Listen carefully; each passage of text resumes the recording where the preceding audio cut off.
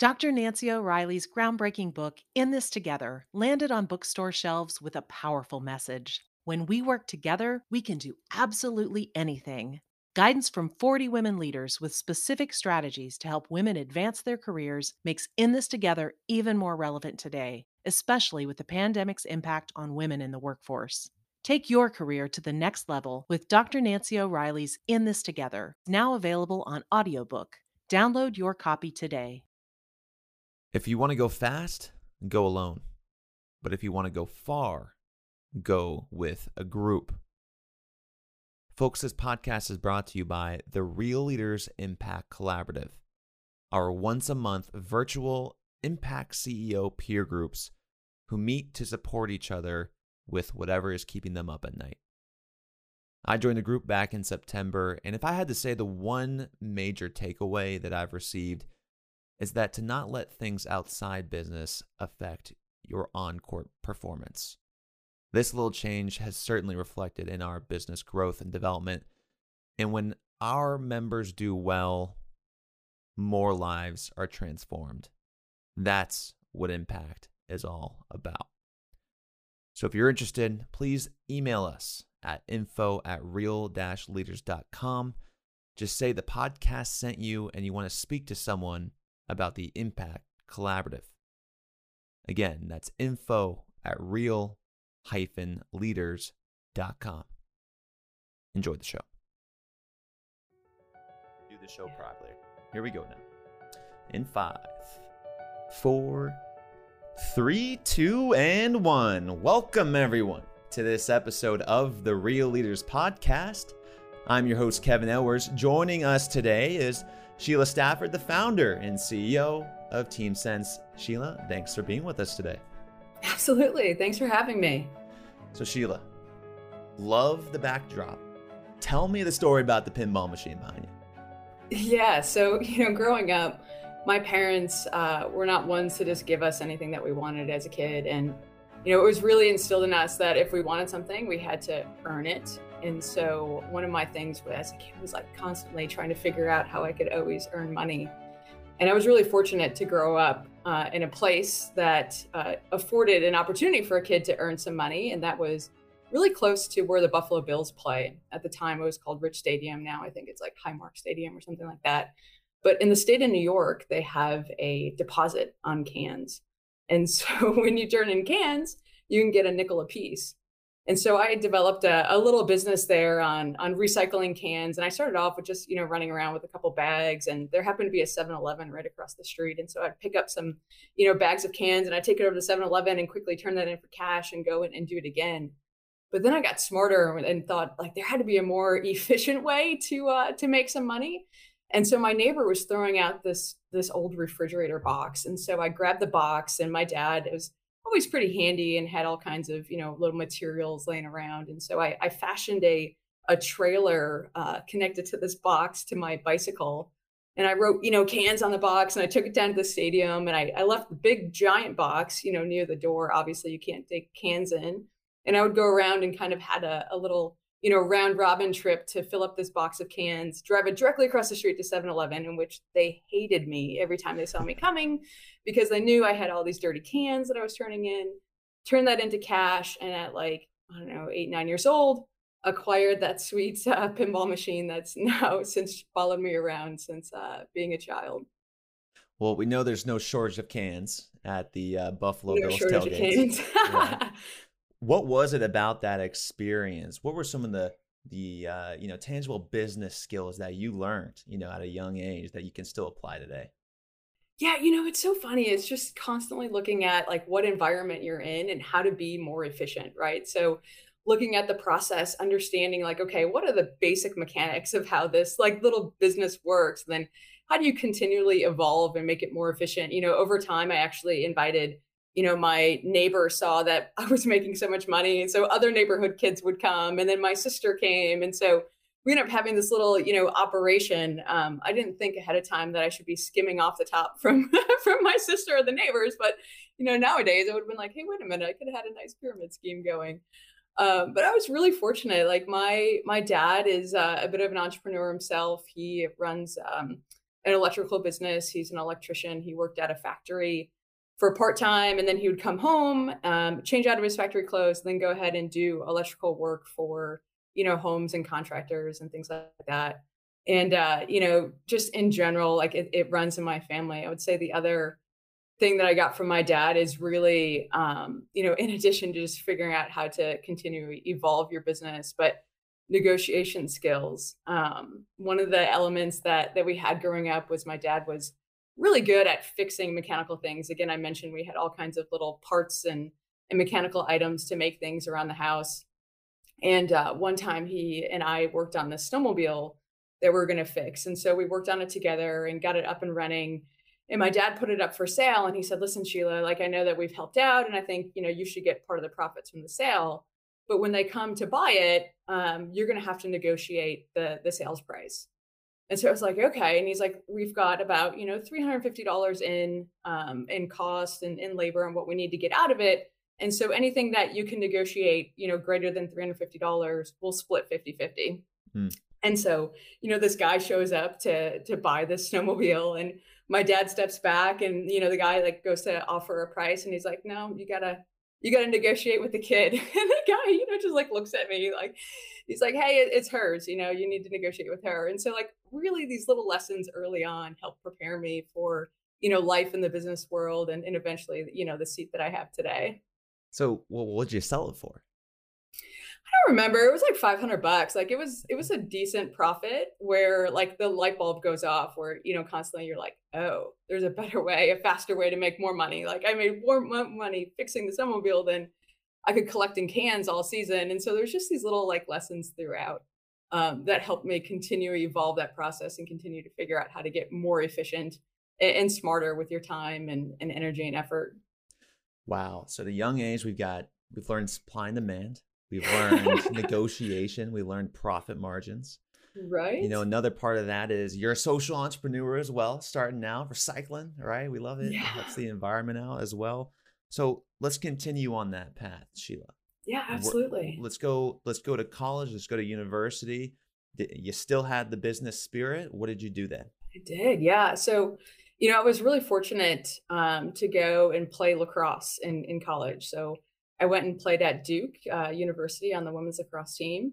And while there, I studied mechanical engineering. I had this idea that, I was really good at math and science. And, again, like from my dad, like had taught me that like, hey, he was like, "You better go to college because, you don't want to be digging trenches for the rest of your life," which is a job that I did in the summer for his electrical business. And so leveraging, my prowess in high school math and science, I was like, yes, I'm going to go be a mechanical engineer. And so I went to Duke to study mechanical engineering, really got into that, while playing lacrosse. And of course, coming out at the time I graduated, if you were a fantastic engineer, like one of the places you got hired in was, the big three. So, General Motors, Ford, and Chrysler out of Detroit, Michigan. And so I set my sights on working for one of the big three, graduated and joined as a mechanical engineer working in the factories with General Motors. And so my very first instance out of university was really trying to figure out how to help the factories produce the next models. And so when a new model comes in, you have to go into the factory and you have to understand, what needs to change in order to produce the next model. And so my role of an engineer, when I thought was, more of like a product, like, hey, I'm going to invent like the newest, greatest things that people want, was really, really kind of narrowing in on like, how do I make this next model? How do we produce this? What needs to change? And so my kind of idea of what an engineer was versus the reality kind of set in those first couple of years, and was like, maybe this isn't right for me. And so I ended up spending, 3 years, learned a lot in manufacturing, learned a lot about how the operations work, which actually, comes back later in the story to today. Our TeamSense serves, really large scale manufacturing companies. And so a lot of those lessons learned then apply today. But at that moment, I was like, I don't think that, this role as an engineer is right for me. And so I decided to take a step back and shift my career and go into marketing, kind of product development. And so my big stepping stone in order to make a career shift was going back to business school. And then from business, then is this what led you to Whirlpool? after that? Yeah. So I went back to business school, and actually, I found business school, and I don't know if it's, I think back quite frequently on it, actually. I found business school to be much less intense than engineering school at Duke. And I debate whether that's because, I wasn't playing a Division I sport, while trying to study, or was Sure. just kind of like really finding my groove of like, hey, these are my people. But while at University of Notre Dame, where I got my MBA, I actually started a business because, I didn't want to just do my work or like go out and party. I was like, hey, like, why don't we get something done? And I had some extra time on my hands. And so we actually started a business and won the Notre Dame business plan competition. And the irony of the whole thing was the business was a social enterprise, also recycling, but in this case, recycling unused medical supplies from kits that are used in surgery. And so our goal was to take these unused medical Mm. supplies from, surgical kits and put them into more like generic, we'll say, organizations. So instead of, the specific type of gauze or the specific type of sutures, you just put them into, sutures or gauze, and then look to move those goods abroad to what we call like second tier nations. And so got that business up and running. We had the angel funding, and I was doing that kind of on the side of the of business school, and then eventually graduated, still had the business, and came to the really fast realization that I needed to pay back my student loans from graduate school, and the income from a startup wasn't going to help me do that. And so Whirlpool Corporation is about an hour north of where University of Notre Dame is, and they invited me to come in to a marketing rotational program. And so at the time, I thought, like, hey, I've been doing school full time and running this business full time. Like, I absolutely can continue to run this business and, join Whirlpool. But had that hard reality of, what the business would actually take to get up and running, and what a full time job at, a Fortune 500 actually takes to excel, and ended up having to close the business and devote, 110% of my time towards my career at Whirlpool. So Sheila, before we go into Yeah. Whirlpool, just for the, our say our average audience, is around 28 to 34, 35 to 44. Like that's our bell curve of our audience Yeah. listeners. So these are some of these people, have reached out and they are interested of going back to business school. Yeah. But kind of have those questions. What did you learn? What did you take away from business school? And if you were going to do it over again, would you go back?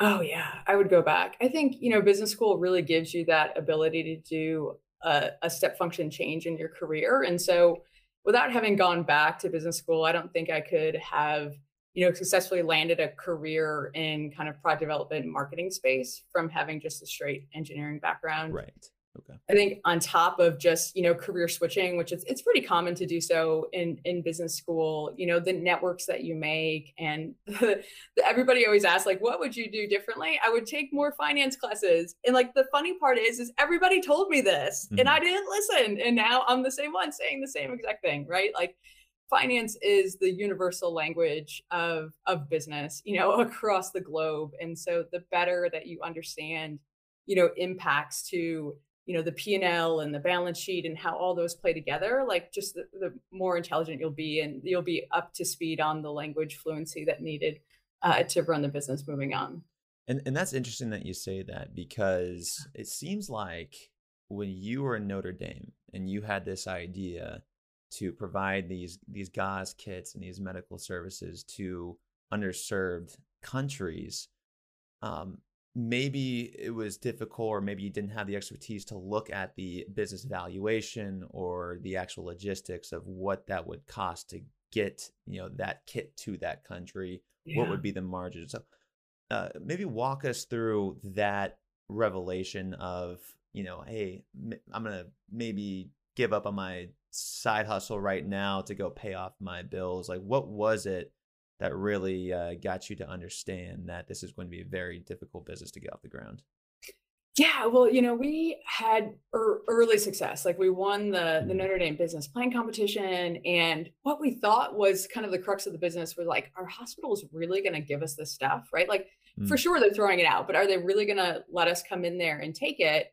And then that the demand for medical supplies, around the globe is super high, Right. and so in our kind of basic estimate. We're like, all right, we know that the demand will be there. Like, can we really get the supply? And the supply thing would be, the biggest nut to crack in the business. And when we got into it, it turned out to be the exact opposite, right? Like the hospitals were like, here, take it, like Yeah. get it off our hands. They're paying to dispose of it. And so they saw us as a way that was just like a cost reduction that literally cost them nothing. They could get a great benefit from it and, talk about it socially. And then we had all of the supplies coming in, but then kind of like figuring out how to get those supplies abroad was much, much more difficult than what we had anticipated. In order to make it efficient, you had to send in these large containers. You can't just send a UPS box, Sure. of gauze to, one of these countries. And so in order to make it efficient, they had to order an entire, container full at a time. At the time that we started the business was during the, economic meltdown, 2008, 2009.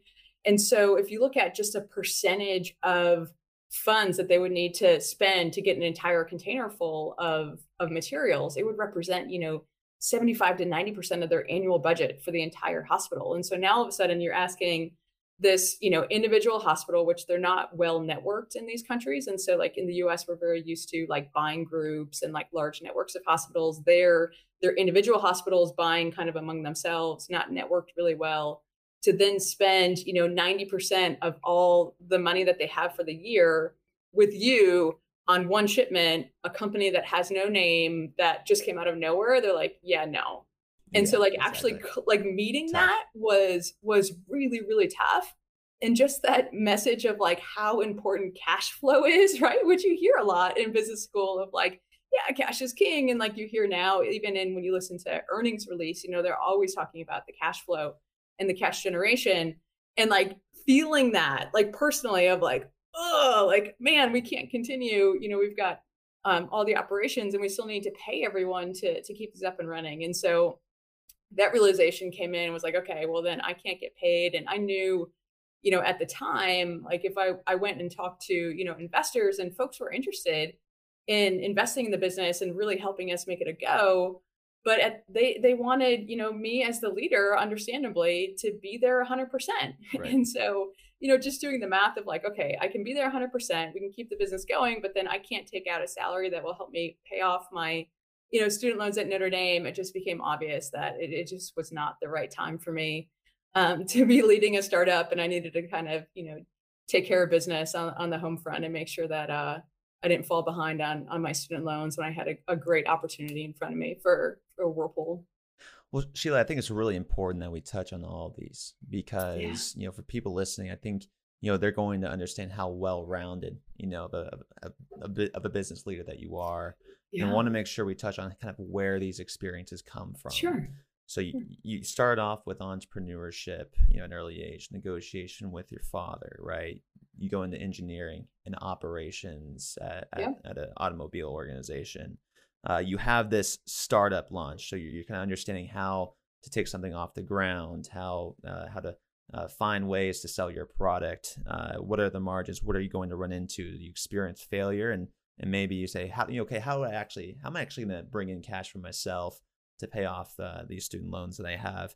And then you go into marketing and sales in Whirlpool. Now we're here. Tell us what you learned. What were some of the experiences that you had, especially overseas?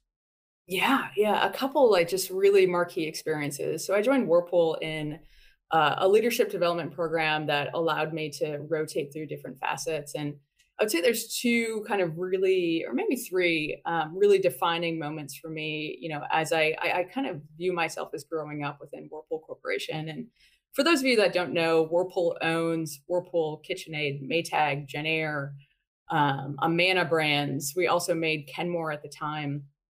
And so I joined Whirlpool, and one of my early roles was being the product manager for dishwashers, right? And so dishwashers as a product, you start off with opening price point is $299 for a dishwasher for like an Amana brand, and then that same exact functional product, like it still washes dishes, still does it in roughly the same amount of time, you sell on your KitchenAid brand at your high end at nearly $3,000 a piece, right? So you've got this span of $300 to $3,000 for the same exact functional product. Right. And as a product manager, you're like, okay, like how do you do that, right? And like how do you get people to buy, the same thing at such drastic different pricing? And so that's really where I learned about, like product innovation and like what drives people, and particularly like what drives people across brands.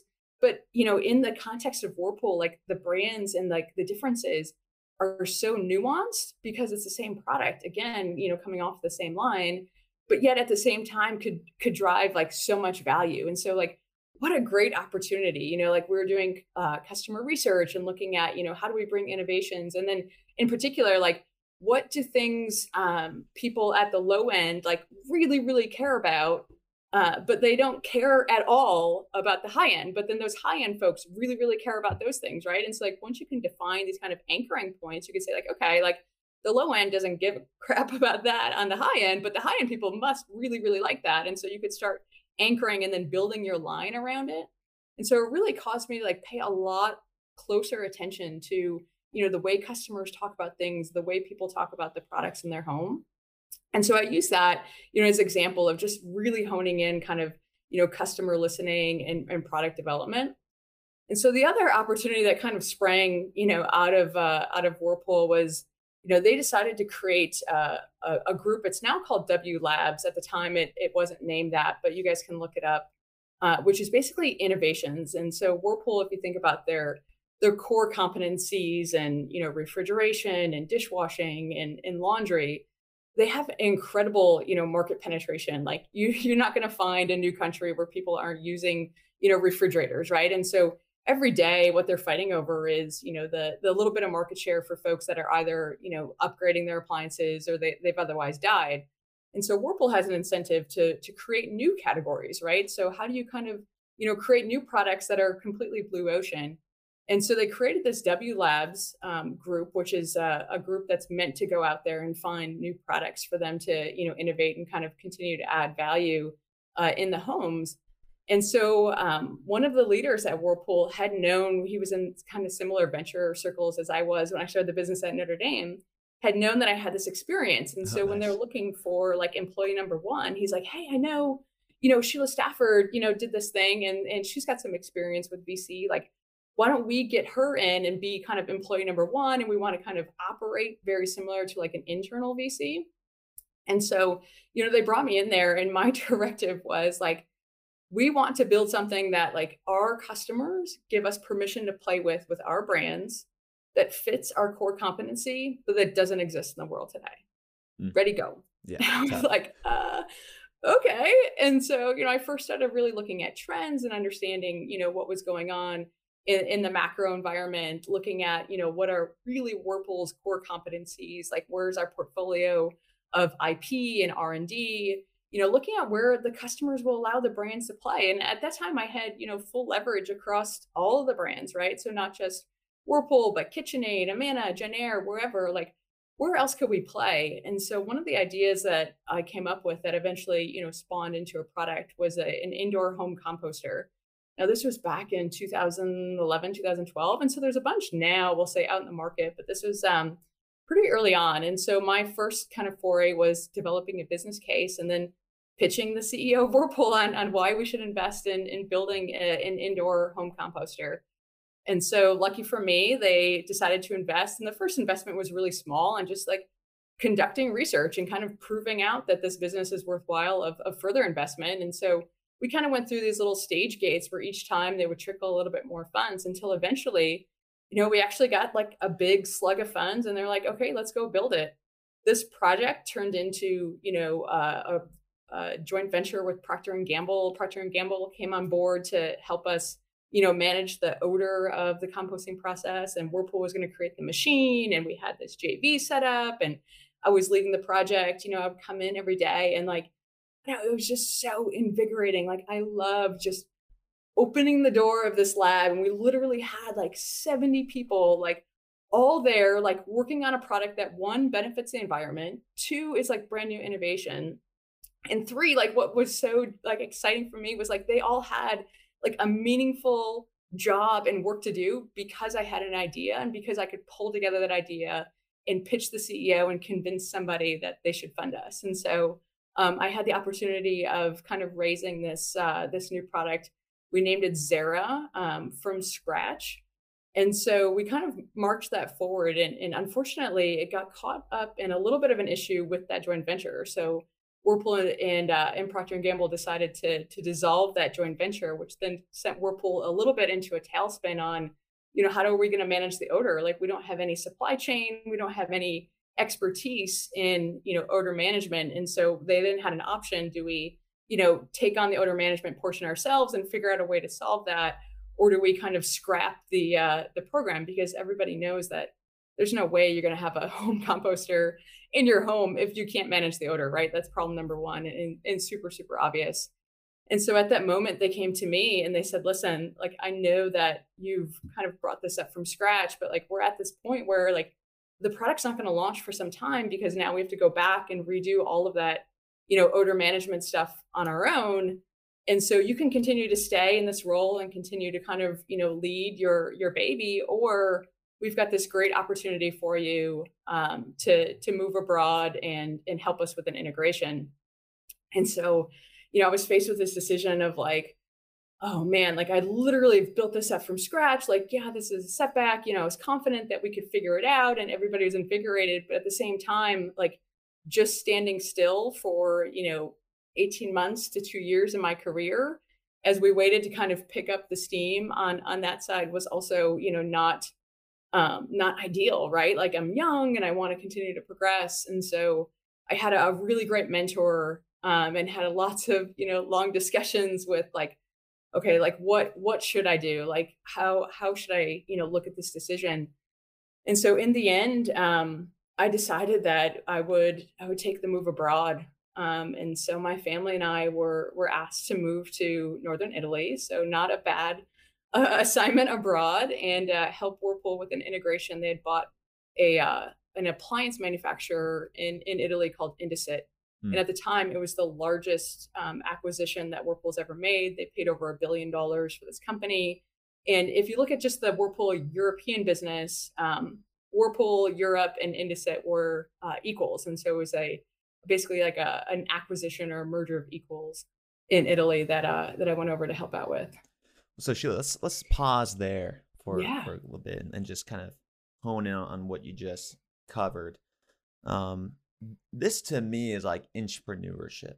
It's a large organization spotting someone in the company and saying, okay, we either want to disrupt ourselves, or we want to have someone that's young and needs the experience, is going to grow and is going to take on a new initiative. Now, I think this is the beauty of capitalism, right? They have a concept. We want to create something new, something that's going to be in the home and is going to solve a problem. You come in, you get the funding, you're able to go in on a day. Partnerships are coming in to eliminate the odors. And what's also the beauty of capitalism, you run into things along the way. And maybe Right. sometimes you're too early in this process. I know we talked about this earlier, and we used to have a compost bin. And the problem, the smell. Where'd we keep the compost bin? Outside. How annoying was that for me to not put the coffee grinds in the trash can and put it in the compost? Very annoying. So, it is a very interesting concept. I'm sure we'll see it happen in years to come. The question I have for you with this customer experience, let's see, customer X here, is how do you distinguish a need from a want?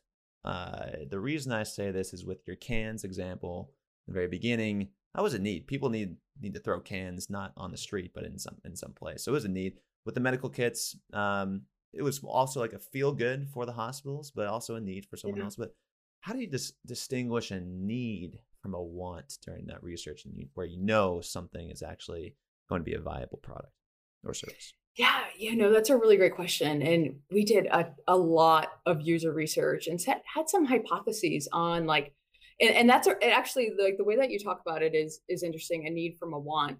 And so what you want to do is you really want to hone in on what your hypotheses are of somebody who feels the need to have a home composter, what might be different about them than somebody who has a want. And so in this particular, for the home composter, we had this hypothesis that this person is, incredibly eco-friendly. This person is looking at, the impact to climate and, what the negative impact is, for their family and how that kind of creates a legacy.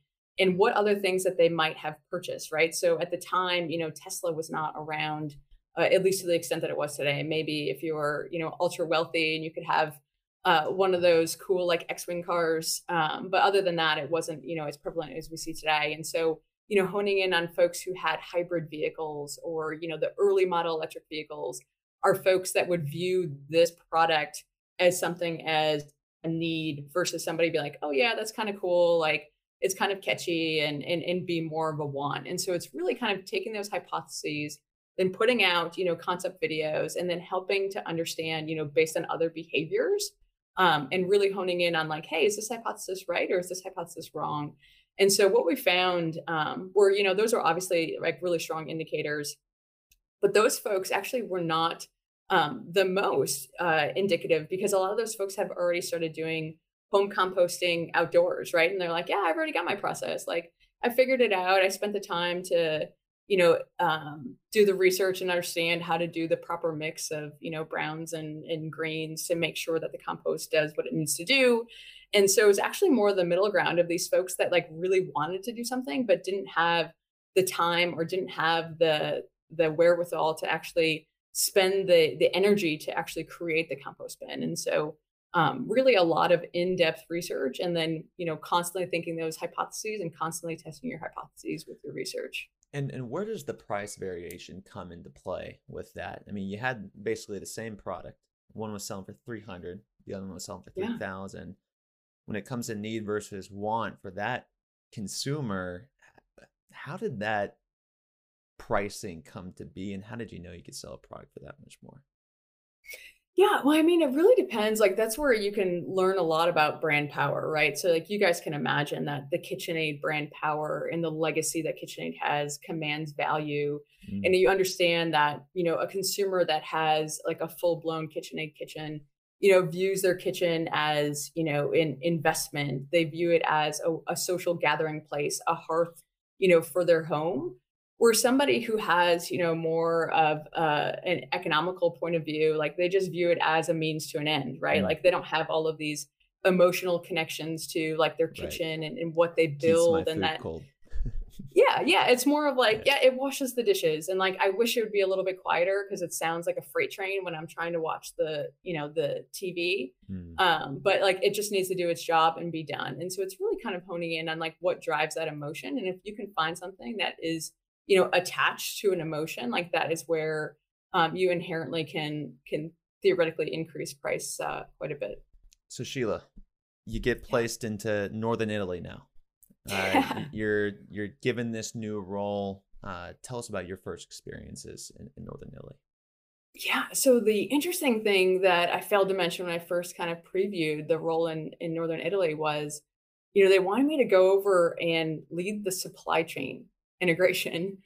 And so, thinking about it, I'm like, why would I lead the supply chain integration? Like, I get that I've done product development. I would say I had a stint in sales and like up until leading the supply chain integration and taking this role, I would say I joke around that my only interface with supply chain or my experience was when I was in sales and I was, fresh out of business school. I joined the sales team and was selling for what was a baby brand at Whirlpool called Gladiator brand. They do garage organization. Anyway, they were at the time less than a $50 million brand. And so I had to do the sales and I landed Costco and Sam's Club for the first time for that organization. And I was about to like really blow up my numbers. And the truck that loaded up the first, shipment of goods out towards the end of the quarter actually never left the yard. And so, of course, I couldn't count that in my sales because you can't actually recognize revenue until it leaves the yard. And so I just remember being so deflated and like calling up my supply chain person and be like, how hard is it to like get the truck out of the yard? Like, I don't understand. Like, it cannot be that hard. And so that was like my experience. And then all of a sudden now, like, here I am, I'm going to go lead the supply chain. Right. And I'm like, what are they doing? Like, why? Like, I really want to go to Italy. Like, I love the idea of living abroad and working abroad and kind of immersing myself in a new culture and adventure. But like, to lead the supply chain, like, okay, like, I'm glad you guys have confidence in me, as a leader, but like, I'll give it a go. And so, I joined with, minimal, nothing, no experience in supply chain. And here I was, in charge of a team. And our responsibility was basically to take the Whirlpool supply chain and the Indesit supply chain and create a new supply chain that would kind of suffice for this new business with the acquisition. And so, very early on, like my goal was like, how do I just add value, right? Like all I need to do is like, I have experts on my team from both Indesit and Whirlpool, both of these combined teams, and I just need to figure out how to add value. And so the very first thing I did was I realized that when they would have meetings, nobody was actually taking notes and nobody was actually doing any follow up. And so we were actually super inefficient, right? You can imagine you have a meeting, everybody agrees, everybody departs, you meet again the next time. And like the first half of the meeting is spent rehashing the same exact stuff that you did the last half of the last meeting. And now you've already burnt all this time. And so I was like, you know what? I'm just going to take notes and I'm going to go in between meetings and follow up with everybody individually. And so literally, we'd have these questions about supply chain. I'd be like, okay, well, we talked about this.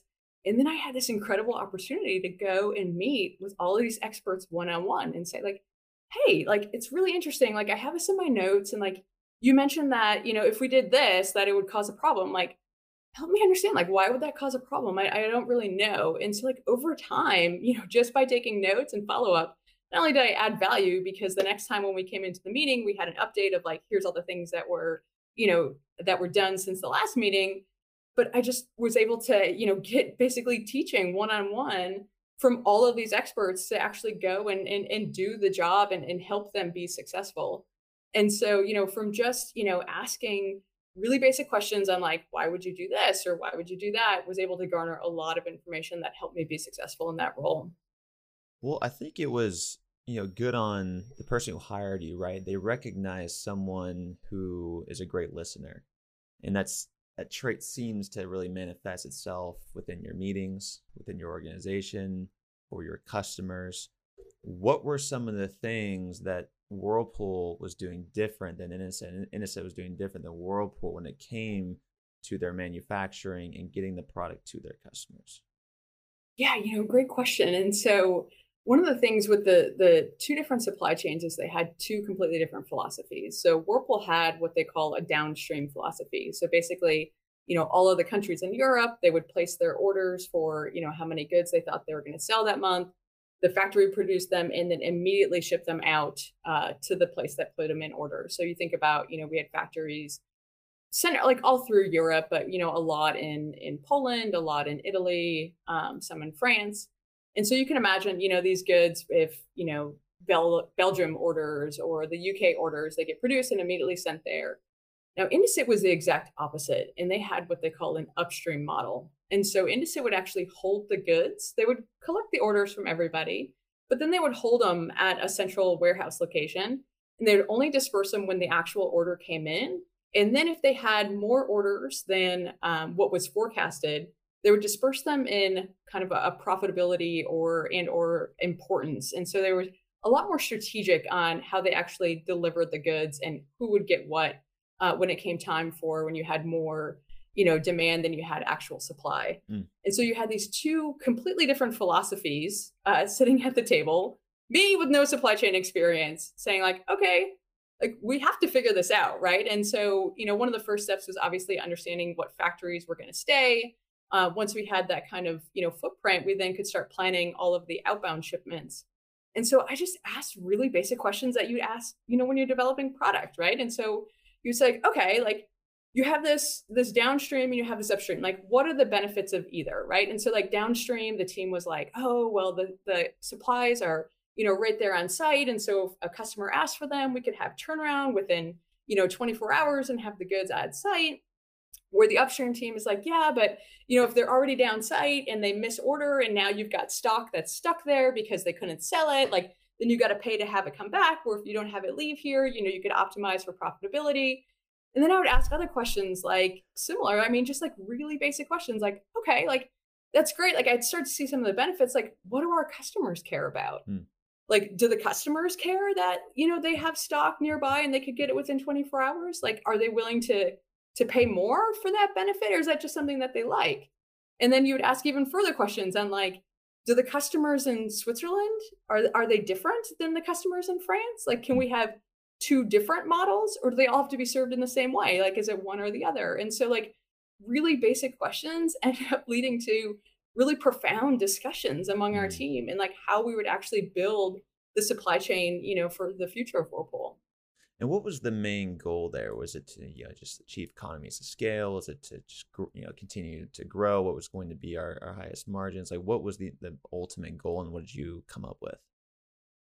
Yeah. So, I mean, the ultimate goal was really to deliver a supply chain that, one, obviously had a lot of efficiencies from two separate supply chains, right? You're serving very similar customers with very similar product. And so, of course, with many acquisitions, you expect to get some efficiencies in the business between the two. But then two, really set ourselves apart from the competition, right? And understand what is it exactly that the customer wants? What are they, expecting from a service level? And then are they willing to pay for that and make sure that we can deliver that as efficiently as possible? Mm. And so what we ended up finding was that, probably not surprising to most folks on here is that like it ended up being a hybrid of both models and really determined on, again, if you think back to like my whole story on Right. all the different brands, really determined on like what is it that customer wanted. And it turns out like some customers want that 24-hour experience, or maybe the market dictated it. In some cases, like Switzerland, for example, is a really wealthy market in Europe. They have a lot more percentage of a higher end product, and so like when customers come in and they order, like that customer, or that customer of Whirlpool or the store that they go to, is expected to turn it. And so if you don't have a warehouse in Switzerland, like you're just not going to be competitive because you'll always be out of stock because those folks are expected to get it, installed the next day. And so, it's a mix of, competitive pressure, as well as what the customer of Whirlpool is willing to pay, and if they're even storing stuff on their premises as well. So Sheila, this is it's very interesting. It's a very interesting career path that you had, and I want to bring us now to where you are currently. And Yeah. it seems like you kind of had this early onset and experience of entrepreneurship. You go into engineering, you dabble with entrepreneurship again, entrepreneurship, operations, manufacturing, customer experiences, products, marketing, sales. But now it goes back to the language of business with financing and accounting. What have you learned with TeamSense when it comes to making strategic decisions for how to grow your company? And how did you first get the financing to get TeamSense off the ground? Yeah, great question. So I think, what did I learn is like, again, the common thread through all of my stories is really being able to listen to the customer, and not necessarily in the exact words that to say, but like, what do they really mean, when you're asking their questions, and really ask, like basic, thoughtful questions on, what is it that's their pain point and what do they really care about, related to that pain point. And that's really how, TeamSense came to be, and like how Right. TeamSense has actually grown quite well. And so if I step back, like TeamSense started off as a COVID symptom tracking solution, specifically for manufacturing workers. We knew when the pandemic hit that this worker population would be disproportionately impacted, right? Like they can't come and work at a desk like you and I are so fortunate enough to do every Right. single day. Like their job is on site, on the line. And the unique aspect that I know from my experience and working with manufacturers are these folks don't have access to a computer, they don't have corporate email addresses, they don't want a company sponsored app on their personal phone. And so all of these things kind of combined made it really, really hard for them to get back to work safely when everybody was coming out and producing those, tracking apps or GPS this or GPS that. This population just didn't want it. Right. And so we kind of had this vision of, hey, I think that one is we can create an app-free solution that helps them get back to work. But two is that this worker is going to be disrupted, for a long period of time. If you think about like the way that they're trained, everybody is brought into a single room and they go through, the standard OSHA training. The way that they're communicated is via daily stand-ups, face-to-face, or, really large-scale town halls. And so like all of these elements we could see kind of looking forward a little bit were going to be, just disrupted in the long term. And so we actually built TeamSense with this idea of, hey, we could go to market as a COVID symptom tracking solution and for sure could do that. But with the same technology core, we can accomplish a lot of other workflows as well. And so we were prepared to pivot and kind of take off that go to market jacket of a COVID symptom tracking solution and put on, our next jacket of, right now we do absence management, we do, employee on demand portals to give them access to resources and information, all via text and app free solution. Hey, I should have asked you what TeamSense actually does first. Sorry. No problem. And for sake of time now, Sheila, just quickly, let's talk about a little bit about what you've learned from the financial aspects. How'd you get the funding? What are some things about how you view business and launching a new concept or product versus when you, let's say, were at Notre Dame? Yeah, so from similar to the experience at Notre Dame and even at Whirlpool, like getting the funding is really just putting together a series of logical arguments that makes sense, right? And so trying to get somebody to follow along and saying like, okay, like, do you or do you not believe that this worker population needs to get back to work? Yes. Okay. Everybody agrees that. Great. Perfect. We're all on the same page. Like, do you then believe that my hypothesis that they're not going to be willing to accept these app solutions that Apple's making, Google's making, Microsoft's making, everybody else? And so then they're like, okay, well, maybe like help me understand. So you might have some pieces of data that help them understand to say like, you know what, we researched and, just even like it could be as few as 10 or as many as 100, folks being like, nope, don't want an app, but start to pull some data in to help, bolster your next argument. So now if you have, this population's disrupted and that they're not willing to download an app, and we know that they need a solution that needs to get back to work, then the next thing is like, okay, like, does this team have the ability to make a solution, right? And so you could have a quick demo that, you didn't invest that much in that helps kind of, bring them along the next step in logical argument. Then of course is, how big is this addressable market? And in our case, in TeamSense, we look at hourly workers and serving the folks that don't work at desks. And then if you think about hourly workers in general, you've got a portion that work in manufacturing, you've got a portion that work in construction and logistics, and then you've got a portion in hospitality, and then even in like food service and retail. And so there's some differences among these hourly workers. You can't just treat them all the same. And so the next thing is really kind of target your market. And so in our case, we knew that, retail, food service, they have completely different needs than those of manufacturing. So then you focus in on manufacturing, understand what that market size is, and then you could put together a basic go-to-market of like, hey, this is how many people I think I can sell. This is what we need to build. And you start small, right? And so our first investment was, just a couple $100,000 to prove it out and get a proof of concept. And we were really fortunate in TeamSense in that we had our first paying customer. We got our funding May 18th and had signed our first paying customer June 1st. And I actually didn't make them pay until the end of June because our product was such an MVP that I was like, yeah, I can't like like with all of my nature, like ask you to pay based on the MVP that we delivered. Right. But by then, behind the scenes, we were pulling together as quickly as we could. And by the end of the month, we had something that was worthwhile. And we had already signed our second customer and we were off and running.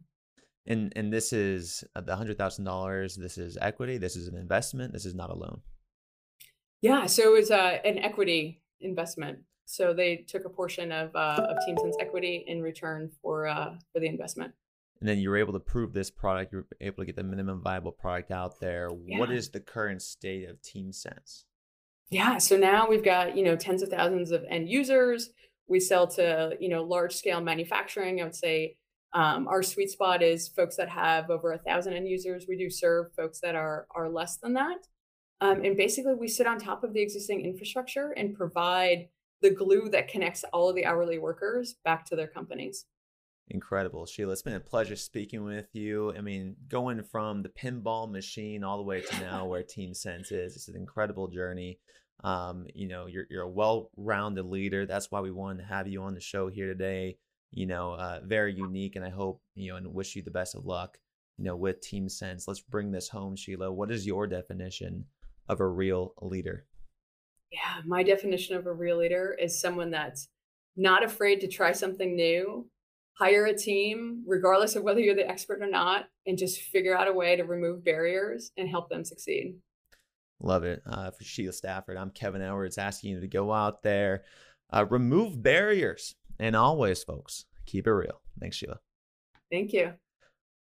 All right, good people. And thank you for hanging on to this episode of the Real Leaders Podcast with Sheila Stafford. Sheila, we had a couple questions flying today. Before we answer this question, I want to make sure that everyone is aware we have a double header today. That's why we had to cut this interview a little bit short today.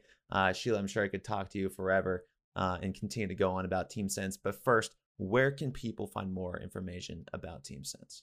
Yeah, you can go to www.teamsense.com and check us out there. And then feel free to look me up on LinkedIn. I'm always looking to network with like-minded folks. Amazing, amazing. Well, Sheila, this question comes in from Shane Jones. And Shane asks, if you didn't have student loans, would you have continued with your medical supply startup, or had you started to lose your passion and optimism for the idea at the same time? Ooh. Great question. If I didn't have student loans, I absolutely would have continued. I loved it. I had that bug of, doing something great. And again, that like social venture that helped so many folks, and the traction that we had on the supply side was incredible. And so, yeah, I would have stayed with it. But student loans come calling. Here we are. Here we are. The ups and downs of business, right? The beauty of it, the art of it. Well, Sheila, it was a pleasure speaking with you today. For folks that had to miss this interview or joined a little bit late, don't worry. This episode will be edited and produced to all of our platforms on Apple Podcasts, Spotify, Google Play, YouTube, and it's actually streaming live on LinkedIn right now. So if you want to follow us on LinkedIn or subscribe to any of those channels, this podcast will be re-released. Make sure to share it. Make sure to leave a review. And don't forget, folks, if you're an impact leader, you want to have more deeper conversations with your peer group, go online and become a member at the Real Leaders Impact Collaborative today. That's it from me.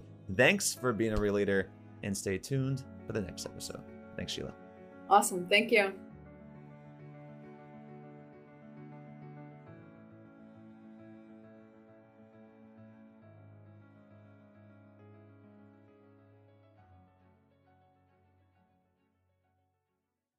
And thank you, good people, for hanging on to this episode of the Real Leaders Podcast.